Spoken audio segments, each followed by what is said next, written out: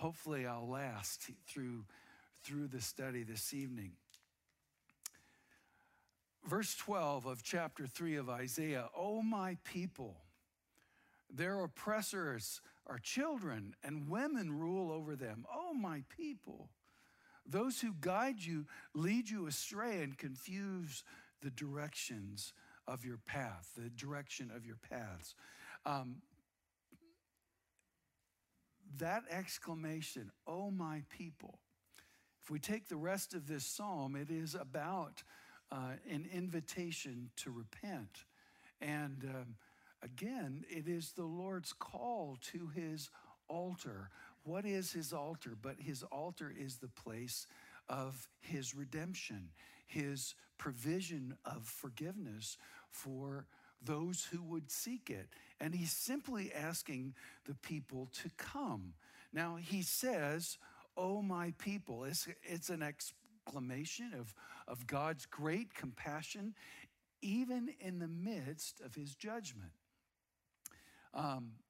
His outrage, if you will, that's been expressed up to this point becomes concern.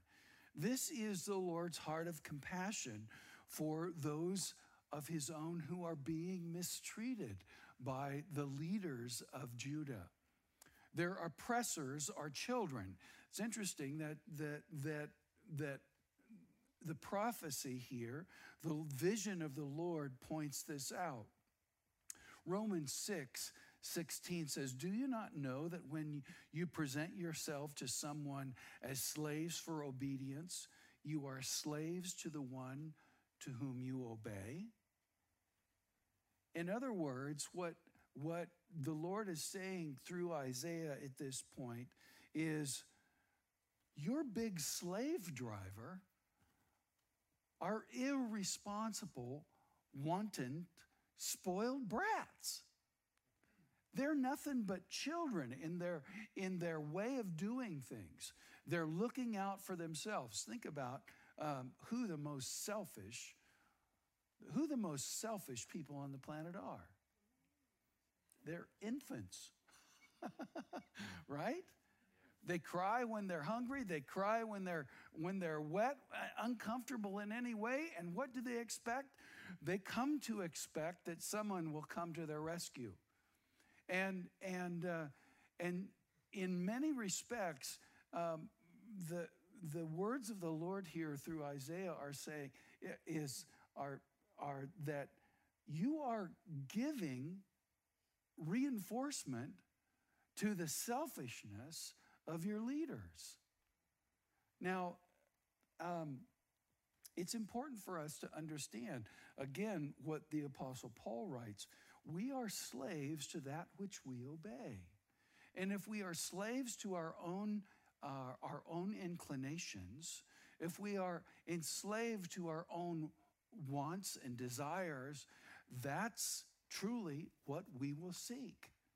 And we will soon become bound by them. He says, those who guide you lead you astray. The word guide here means that which is straight, or to be straight, to be level, to be right. Those who should be leading you in the right way, he is saying, are actually leading you astray. This is the task of a true leader, to lead in a way that is right, to lead you in a way that leads you to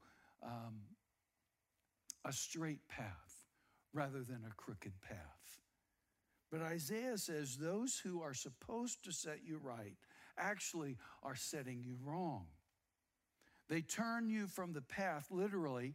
They turn you from the road that you are on, and they swallow it up. That's the idea of being led astray. They are swallowing up that which is right. The path or the direction of the path that you are on is swallowed up. Now, the old established signposts of right living and sound society are gone. They are totally gone, as if someone had swallowed them up. And verse 13, the Lord arises to contend and stands to judge the people. The Lord enters into judgment with the elders and princes of his people. It is you who have devoured the vineyard and plundered the poor in your houses. What do you mean by crushing my people and grinding the face of the poor, declares the Lord God of hosts. Note, God here has great compassion for his people. Again, verse 12, oh my people, that is the expression of a compassionate heart. But he does not rush to judgment. Rather, he contends. Now, the word contend means to grapple with, to wrangle with, to hold controversy over, to wrestle with. God does not rush to action. In everything,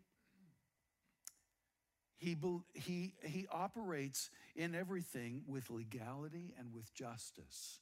That is the pattern that he set forth even in Genesis 18, where Abraham is speaking with the Lord about the fact that God is going to destroy Sodom and Gomorrah. And what does Abraham do? Do you remember? It's as if he is bargaining with God.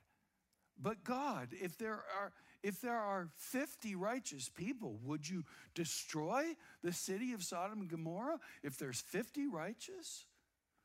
Well, what about 40? What about 30? And so on. And the Lord's response is no. If there are 50, if there are 40, if there are all the way down to 10, I will not destroy.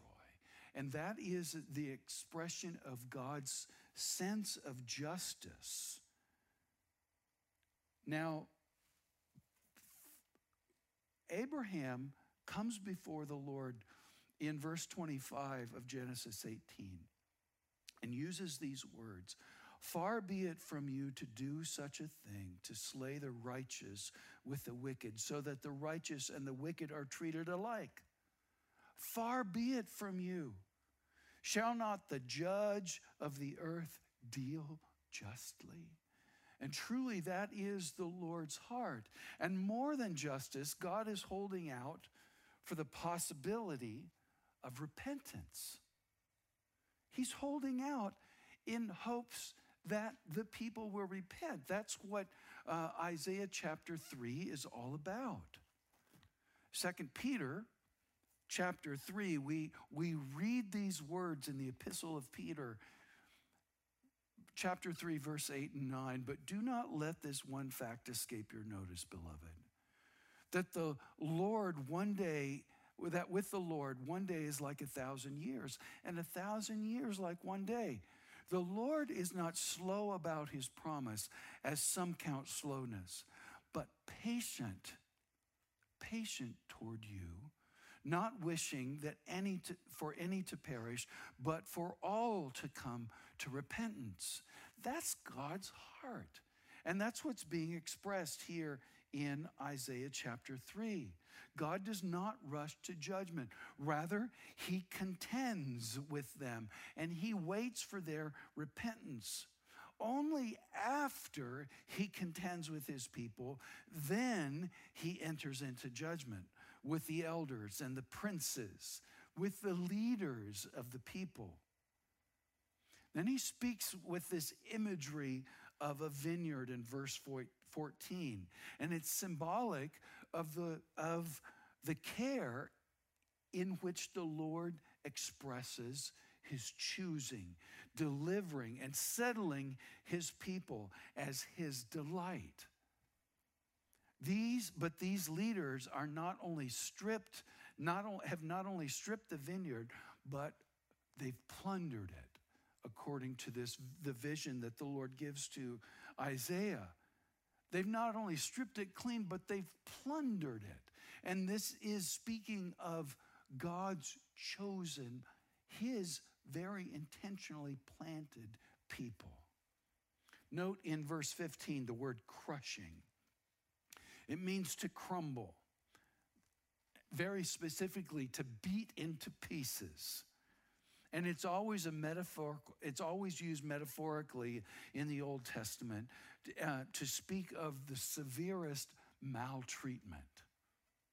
So the leaders here have treated those they ruled as a crop to be reaped for their own self-enrichment. I'm wondering if any of us have recollection of seeing that kind of treatment in our past, or maybe in our present.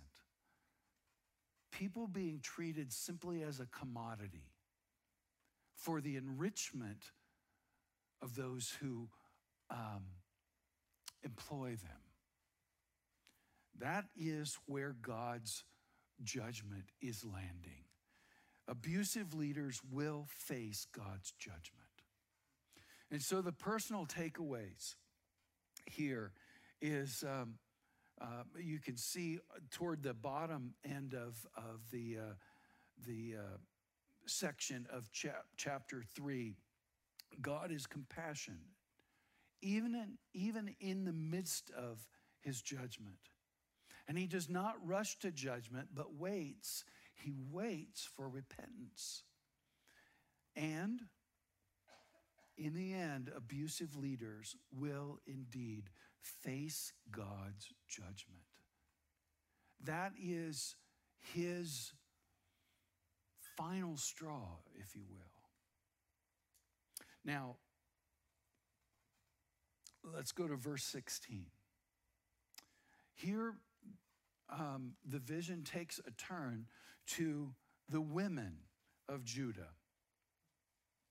Moreover, the Lord said, because the daughters of Zion are proud and walk with heads held high and seductive eyes and go along with mincing step and tinkle the bangles on their feet. Therefore, the Lord will afflict the scalp of the daughters of Zion with scabs, and the Lord will make their foreheads bare. In that day, the Lord will take away the beauty of their anklets, headbands, crescents, ornaments, dangling earrings, bracelets, veils, headdresses, ankle chains, sashes, perfume boxes, amulets, finger rings, nose rings, festal robes, outer tunics, cloaks, money purses, hand mirrors, undergarments, turbans, and veils.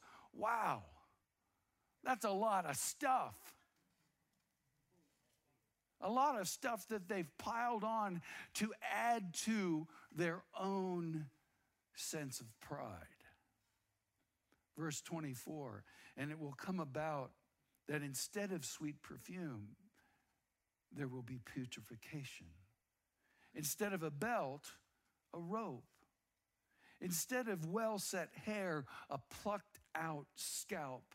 Instead of fine clothes, a donning of sackcloth. And branding instead of beauty. Your men will fall by the sword and your mighty ones in battle. And her gates will lament and mourn. And deserted she will sit on the ground. And we're going to add verse 1 of chapter 4. For 7 women will take hold of one man in that day, saying, we will eat your own bread and wear our own clothes. Only let us be called by your name. Take away our reproach. Verse 16. The Lord said, because the daughters of Zion are proud. The word proud there means to be haughty. To be haughty. Because this prophecy here in this section is against the women of Zion, it follows immediately after the prophecy against the men of Zion, especially those who are chosen to be leaders. And it implies that the haughty women are co-conspirators with the men in giving oppression to the helpless and exploitation to the poor, along with their corrupt husbands. Now, the women show their sin, this sin of pride, in a very special way. They walk with their heads held high and with seductive eyes, and go along with mincing step and tinkle the bangles on their feet. In other words, their body language gives them away. They flaunt their haughty spirit for everyone to see.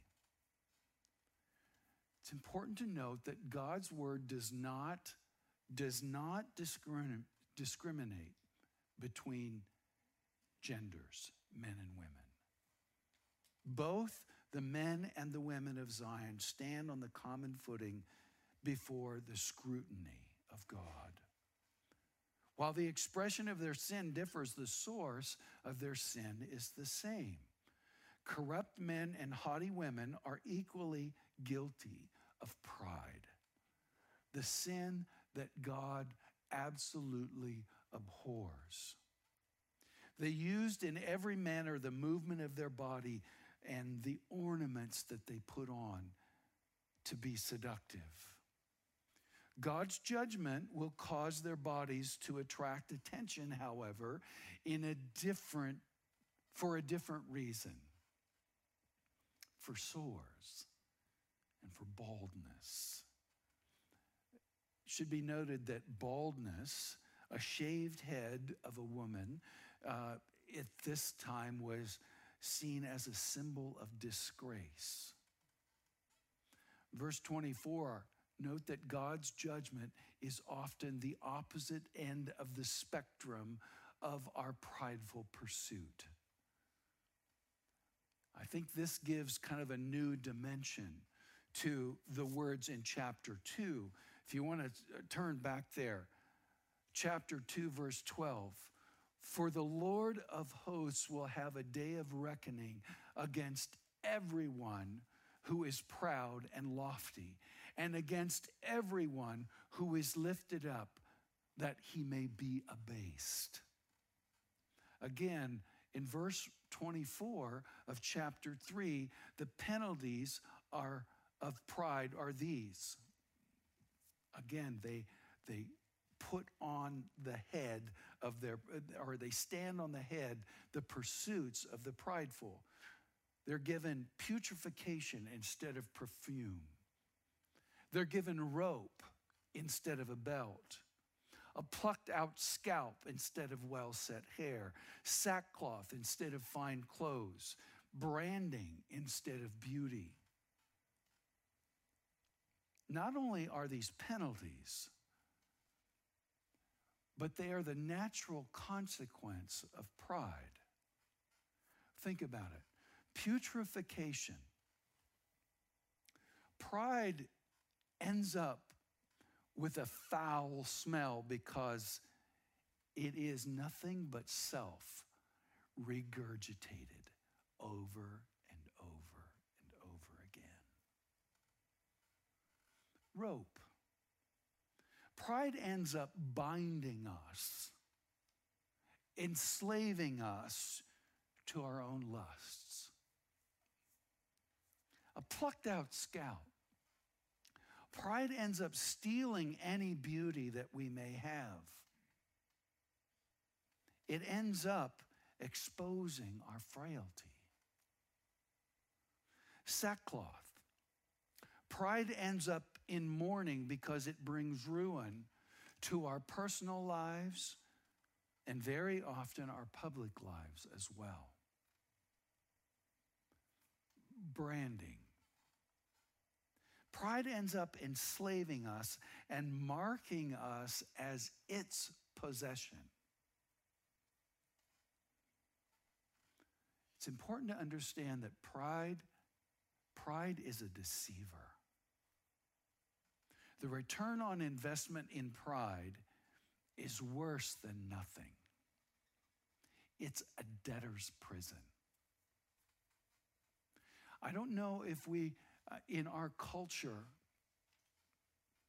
fully grasp the gravity of a prideful life. In fact, in our culture, we tend to elevate pride as though it is an attribute worth pursuing, worth having. We stand in our pride and we exalt in our pride. We celebrate our pride. But when we look at the Word of God, God is against the proud. Note the word against. God does not bless pride. In fact, he stands in opposition to it. And if we are going to be pleasing to God, if we are going to prosper it all in the Spirit, pride has to go. I'm not certain, again, that we in our culture can fully appreciate this. I would ask that you seek the Holy Spirit's discernment on this and the searching of our own lives and the searching of our perception of others, because God will bring down the proud. Verse 25, your men will fall away by the sword and your mighty ones in battle. Take note that the word that is translated as your is suddenly singular here. Previously, it has been plural, speaking about the women of Zion. But here, it is translated singularly, speaking of Zion itself. And he continues in verse 26, and her gates will lament and mourn, and deserted she will sit on the ground. It's important to know that the gate is the center of the life of the city. And the lamenting gates is the city's broken heart, overwhelmed by the mourning of the list of casualties. Then chapter 4, verse 1, for 7 women will take hold of one man in that day, saying, we will eat our own bread and wear our own clothes. Only let us be called by your name. Take away our reproach. Even in the end, take note that even in the end, the stench of pride is still present in the focus of these women. Their cry is to take away our reproach rather than pleading for mercy and forgiveness, acknowledging their sin.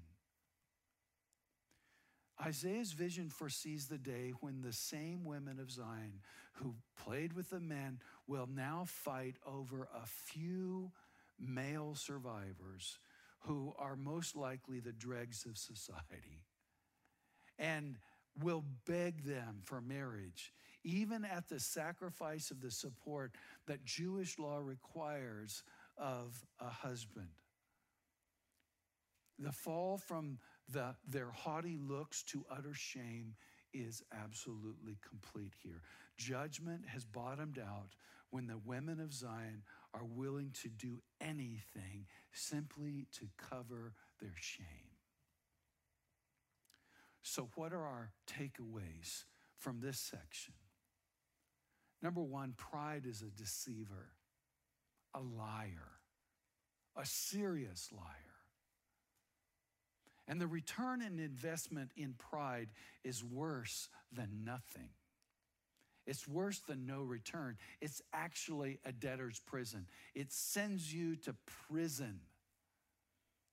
The inevitable end of pride is shame. So, what is our response? The response is this warning: don't allow pride to get a foot in the door. If you do, it will plunder your whole life.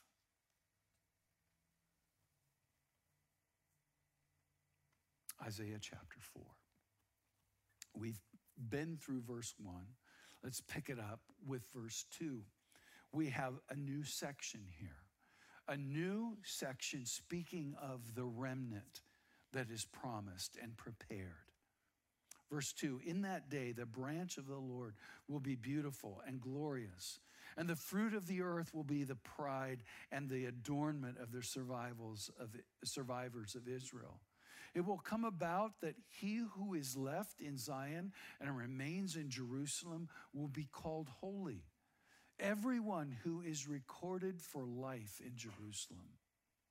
When the Lord has washed away the filth of the daughters of Zion and purged the bloodshed of Jerusalem from her midst by the spirit of judgment and the spirit of burning, then the Lord will create over the whole area of Mount Zion and over her assemblies a cloud by day, even smoke, and the brightness of a flaming fire by night. For over all the glory will be a canopy.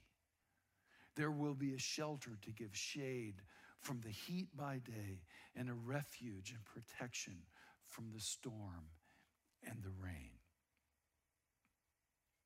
It's important to understand that God has not changed, even though we've come through this section of describing the great judgment of the Lord and the horrible end of the prideful.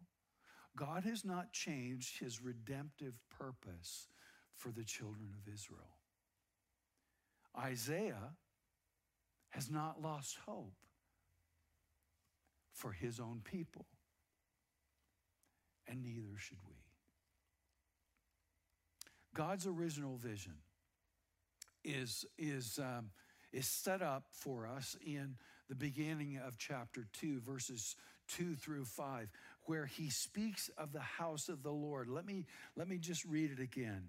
Now it will come about that in the last days, the mountain of the house of the Lord will be established as a chief of the mountains and will be raised above the hills, and the nations will stream to it. Do you remember this?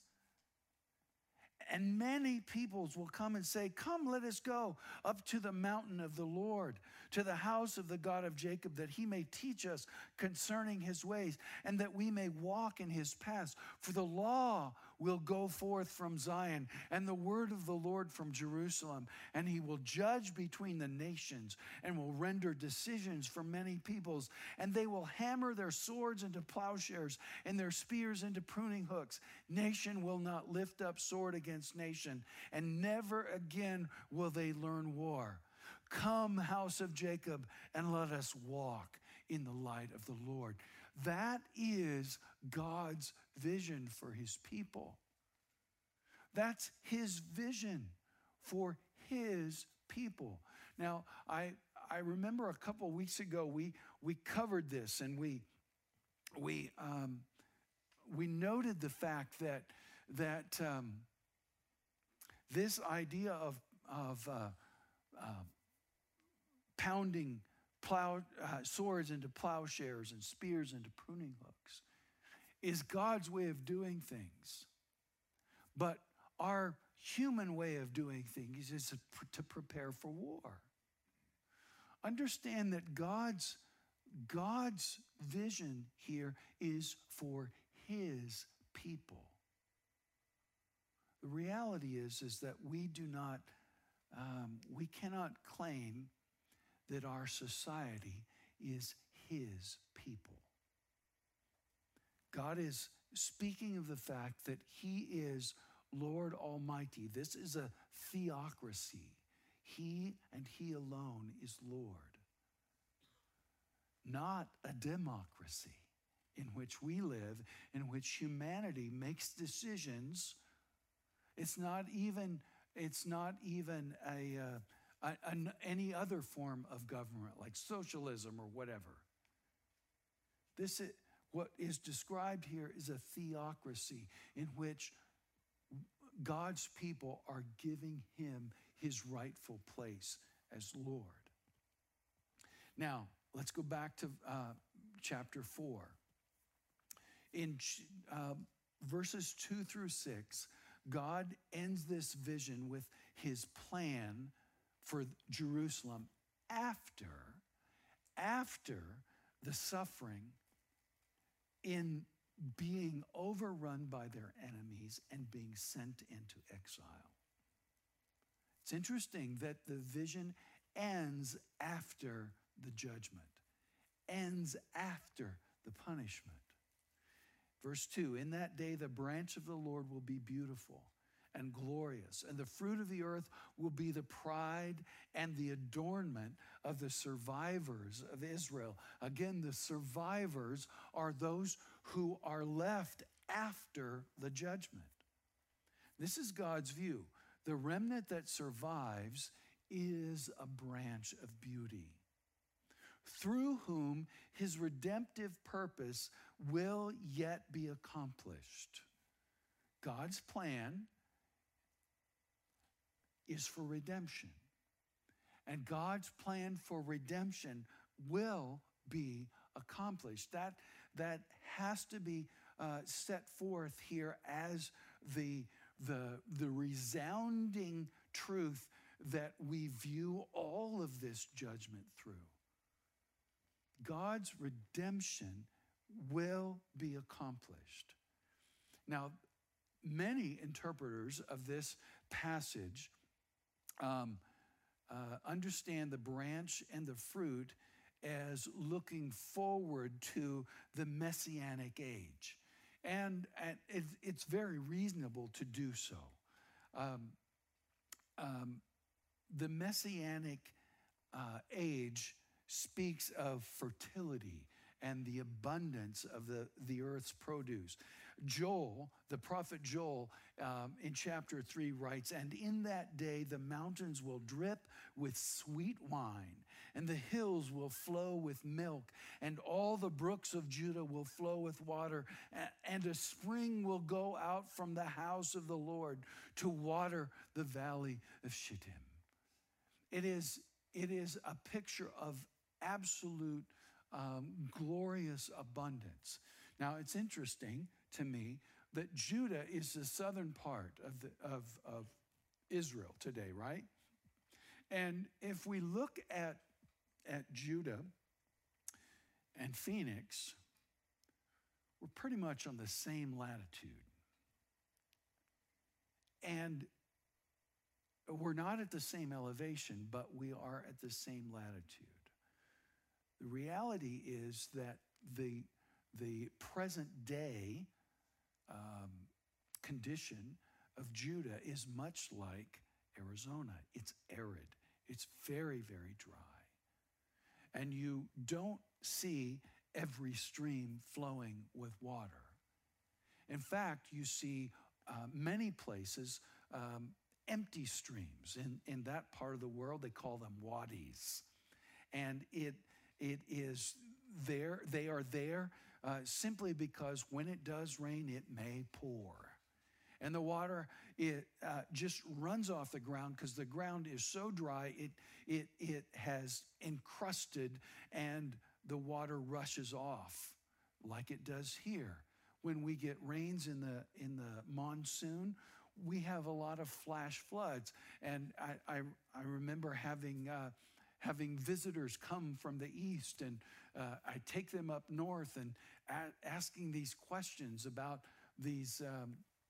We go over a bridge and we see the name of the stream, and they look at that and there's no water in it. There's no stream, and they are scratching their heads. Well, again, part of this little side note is for us to get the picture that when the Messianic age comes, Judah is a fertile ground, and the brooks are flowing full. It is a place of glorious abundance. Now, it's important to note here that the Old Testament's view of creation coming out of Genesis includes the curse. Now, the curse happened as a result of Adam and Eve's sin and banishment from the garden. And in chapter 3, verse 17, God says to Adam, because you have listened to the voice of your wife and have eaten from the tree about which I commanded you, saying, you shall not eat from it. Cursed is the ground because of you. In toil you will eat of it all the days of your life.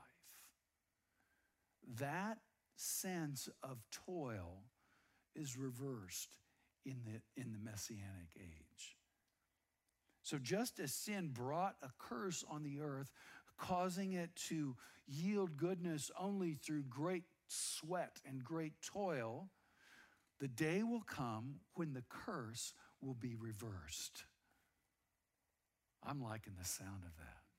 The curse will be reversed. I like that. Revelation 21 gives us a picture of that day. There, the Apostle John recounts his vision. He says, and I heard a loud voice from the throne saying, behold, the tabernacle of God is among men, and he will dwell among them, and they shall be his people, and God himself will be among them, and he will wipe away every tear from their eyes. Won't that be glorious? And there will no longer be any death, and there will no longer be any mourning or crying or pain. Amen and amen. The first things have passed away.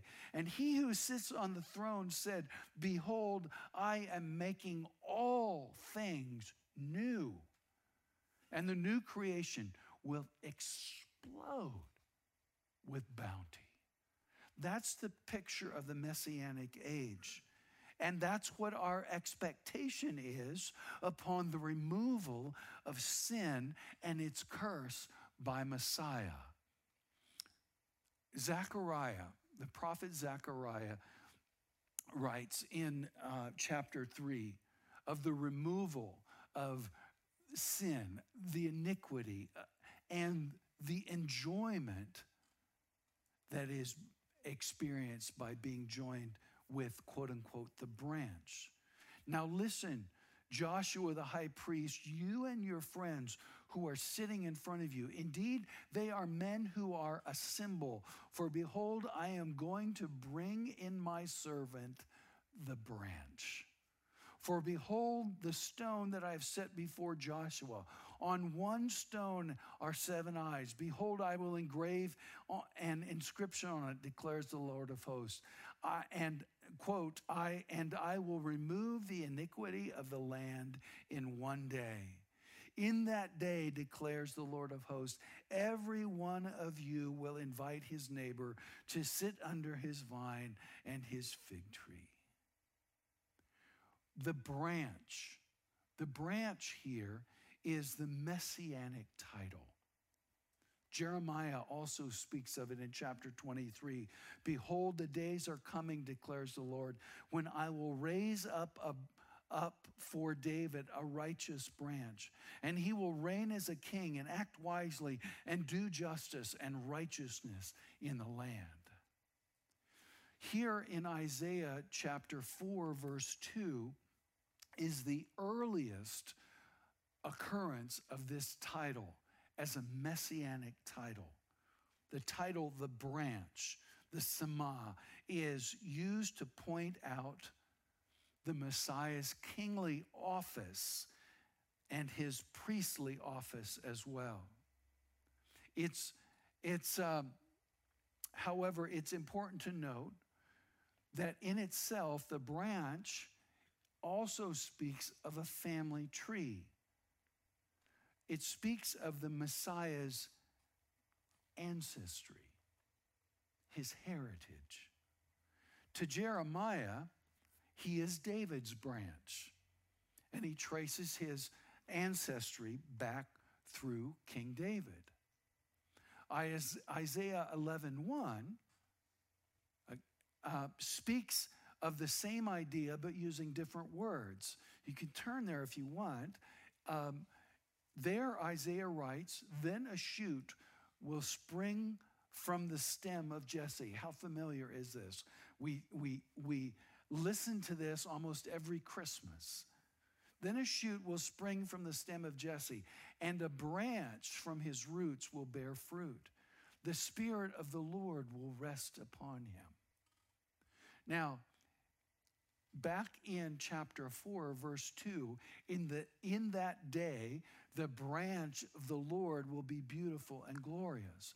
Indeed, it's speaking of the remnant, but it's also speaking of the Messiah. And note that here, it is the Lord's branch. It is the branch of the Lord. In chapter 11, it's a shoot that will spring from the stem of Jesse. In Jeremiah, it's the branch of David. Now, so we have both a human lineage through David, but here in Isaiah chapter 4, he is the branch of the Lord. There is also a divine lineage, a divine connection, a godly connection. We continue with verse 2, and the fruit of the earth will be the pride and the adornment of the survivors of Israel. The fruit of the land could indeed refer to the abundance returned to the land in the day of the Lord.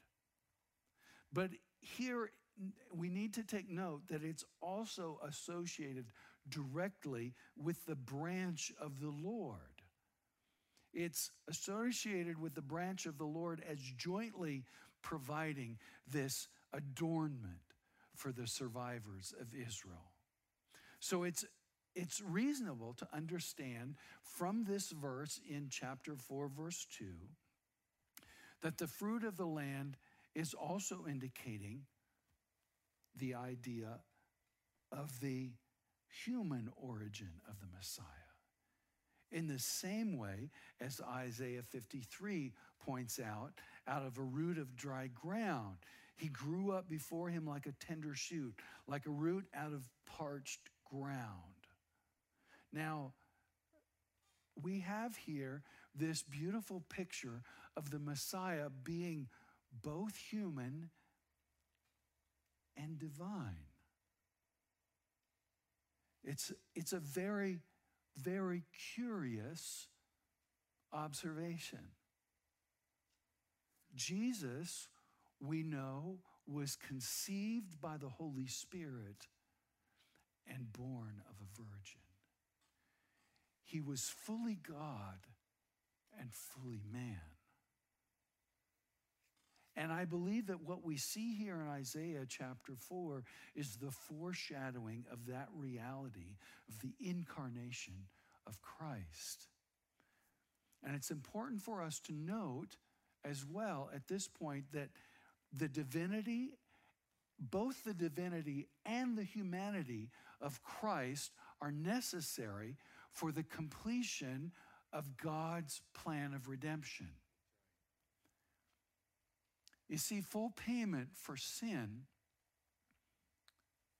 the sin of humanity, is accomplished by the death of God's Son. How can God's Son die apart from also being fully human? God is the definition of life itself. How can God's Son die and pay the penalty of sin, except he also be fully human? Take note. Isaiah 53, in fact, I invite you to turn there. Because what we see here is this incredible vision of the costly sacrifice. But he was pierced through, verse 5, for our transgression. He was crushed for our iniquities. The chastening for our well-being fell upon him, and by his scourging we are healed. All of us, like sheep, have gone astray, yet each of us has turned to his own way, but the Lord has caused the iniquity of us all to fall on him.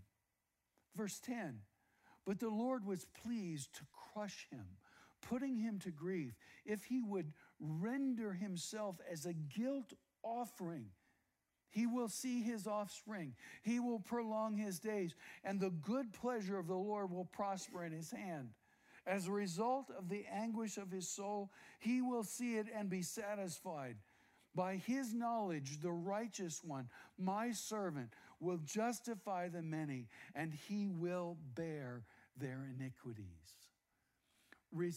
It's important for us to understand that redemption is possible only by a sacrifice able to satisfy the law of God, delivered only through the grace of God. And what do we have here but the gospel?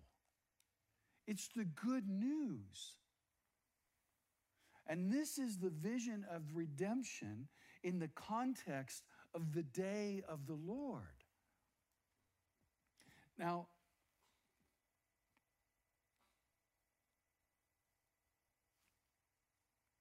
again, in that day, the branch of the Lord will be beautiful and glorious, and the fruit of the earth will be the pride and the adornment of the survivors of Israel's. In the day of the Lord, sin comes to an end in death. But that is not the last word. Verse 3, it will come about that he who is left in Zion and remains in Jerusalem will be called holy. Everyone who is recorded for life in Jerusalem, everyone. How in the world? How in the world can that be? Because we've just been through this terrible description of the sin of pride in Jerusalem. How are the guilty made holy? The men and the women of Judah, of Zion, merit judgment because of their pride, but they will experience, chapter 3, verse 16, cleansing from the same Lord, acting in the same judgment and fire. Verse 4. When the Lord has washed away the filth of the daughters of Zion and purged the bloodshed of Jerusalem from their midst by the spirit of judgment and the spirit of burning. Cleansing? Yes, cleansing by judgment. Righteous judgment requires death. Paul writes, Romans 6:23, the wages of sin is death, right? And the death of the Messiah provides the cleansing payment for that sin. It provides our salvation. And so we read the rest of Romans 6:23, but the free gift of God is eternal life in Christ Jesus our Lord. Restoration of the remnant is brought about by their cleansing. Not only by their cleansing, but by the creative act of God. Look at verse 5. And the Lord will create over the whole area of Mount Zion, over their assemblies, a cloud by day, even smoke, and the brightness of flaming fire by night. For over all the glory will be a canopy. The word canopy here is chuppah. What does that mean? That is the description of a wedding canopy. Verse 6, there will be a shelter to give shade by from the heat by day, and a refuge for protection from the storm and the rain. There's two guarantees that are given here. He guarantees his unfailing presence for his people in verse 5. Despite their sin, and even through their judgment, God has never left them. He's present with them. And through our sin and our suffering and our exile, God guarantees us his unfailing presence. He will never leave. He will never forsake us. And the second guarantee is this. He guarantees his unceasing protection. Verse 6, a canopy over Israel that will protect them from heat of the day and the storm of the night. God's promise is given to the remnant, to the branch. Now, it's important to note that God does not guarantee his protection from natural consequences of our sin. His guarantee is that we will not suffer the fire or the storm of his judgment. If we are among the holy, those who are set apart, those who are forgiven, made holy by his righteousness. So we have here bookends of hope. On the one side, we see God's vision of the house of the Lord as the light to the nations. And on the other side, his vision of the branch of the Lord as a remnant of his holy, purified, worshiping people who are guided by his presence and protected by his grace. And in between, we see the realities of judgment upon the rebellious children of Israel and the corrupt men and haughty women of Zion. All of these are themes that are repeated throughout Isaiah and are key to understanding the Lord's vision. So what are our takeaways? God has not changed his redemptive purposes for the children of Israel. And Isaiah has not lost his hope for his people. And neither should we. We are included in his people. God's plan of redemption will be accomplished. That's his plan, and he's going to get it done. And just as sin brought curse on the earth, causing it to yield its goodness only through great toil and sweat, the day is coming when the curse will be reversed. Messiah is both divine and human for a reason.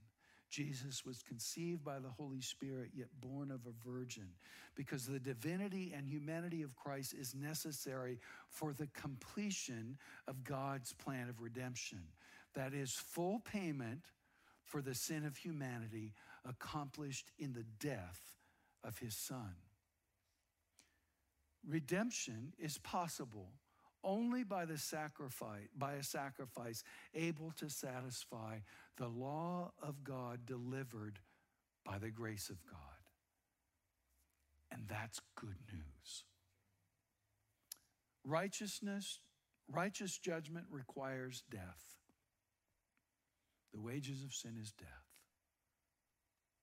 The death of the Messiah provides the payment, the cleansing, the salvation for that. The free gift of God is eternal life in Christ Jesus our Lord. God guarantees his unfailing presence for his people. And finally, God guarantees his unceasing protection as well. That's a boatload